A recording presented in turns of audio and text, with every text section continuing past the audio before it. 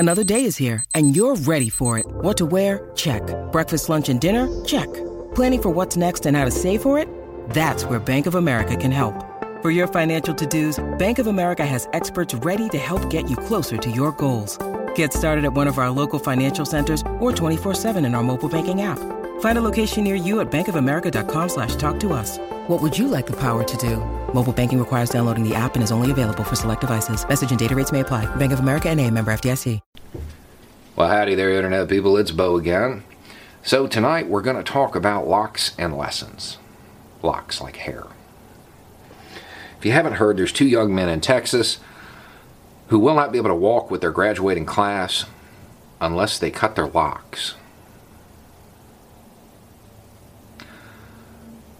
We'll just go through the normal stuff real quick. Yes, hair does take a while to grow. This shouldn't have been a surprise to anybody at the school, but all of a sudden they want to enforce it. That seems a little odd. A lot of people want to go straight to race. And maybe. I went to the website. There are a whole lot of students, male students, with hair that would be out of dress code by the standards they're holding these young men to.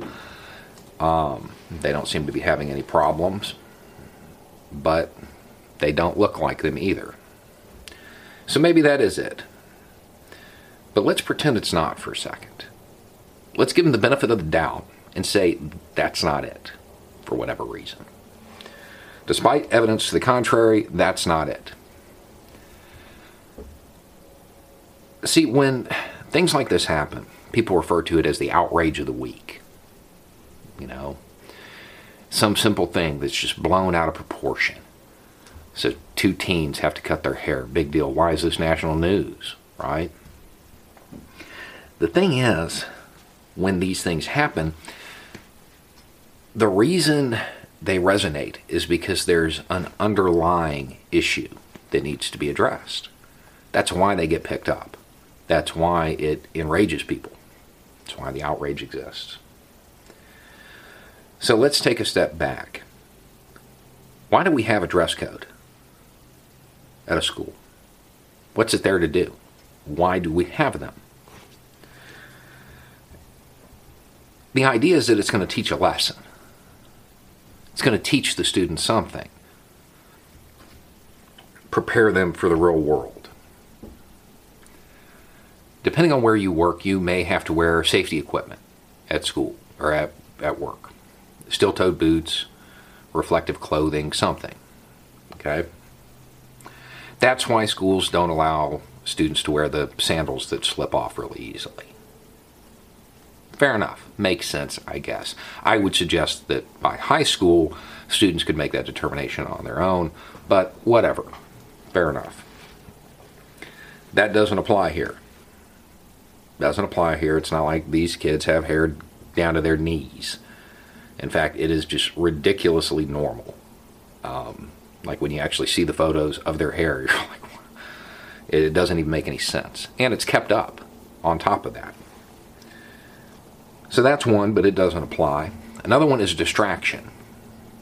It's going to be a distraction to the other students. Doesn't apply here. Does not apply here. This is very normal hair. Very normal. But even that idea kind of falls flat when you think about it. Because if the policy wasn't in place, you would have more students exercising their right to individual expression, showing themselves as people, as individuals. Therefore, hairstyles and clothing styles would be varied to a greater degree. It wouldn't be a distraction because it would be the norm. So that doesn't make any sense, and that really doesn't seem like it's preparing them for adulthood either. Sometimes it's a puritanical holdover, you know. You ladies better cover yourselves. Those boys, they just can't control themselves. Because that sends the right message, you know. But those are the main reasons. And then you have professionalism is one. This hairstyle would be accepted at almost every job. It's not out of the norm in any way, shape, or form. Not only that, those things change. They really do. You know, when I was growing up, I was told if you had a visible tattoo, you wouldn't be able to get a job.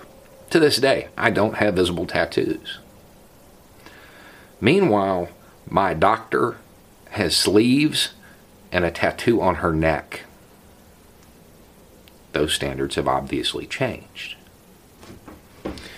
The school said that they have high expectations. I don't know what that means.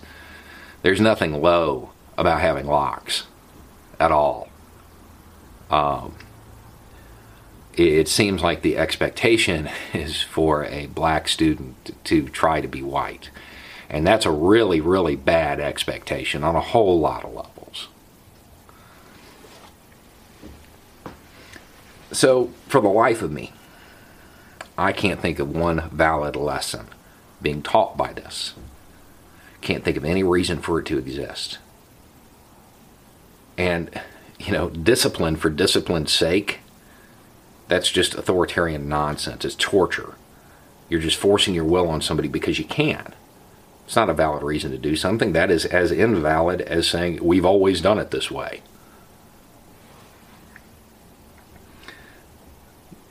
I would love to hear what y'all think. We can all come together and try to come up with a valid lesson being taught here.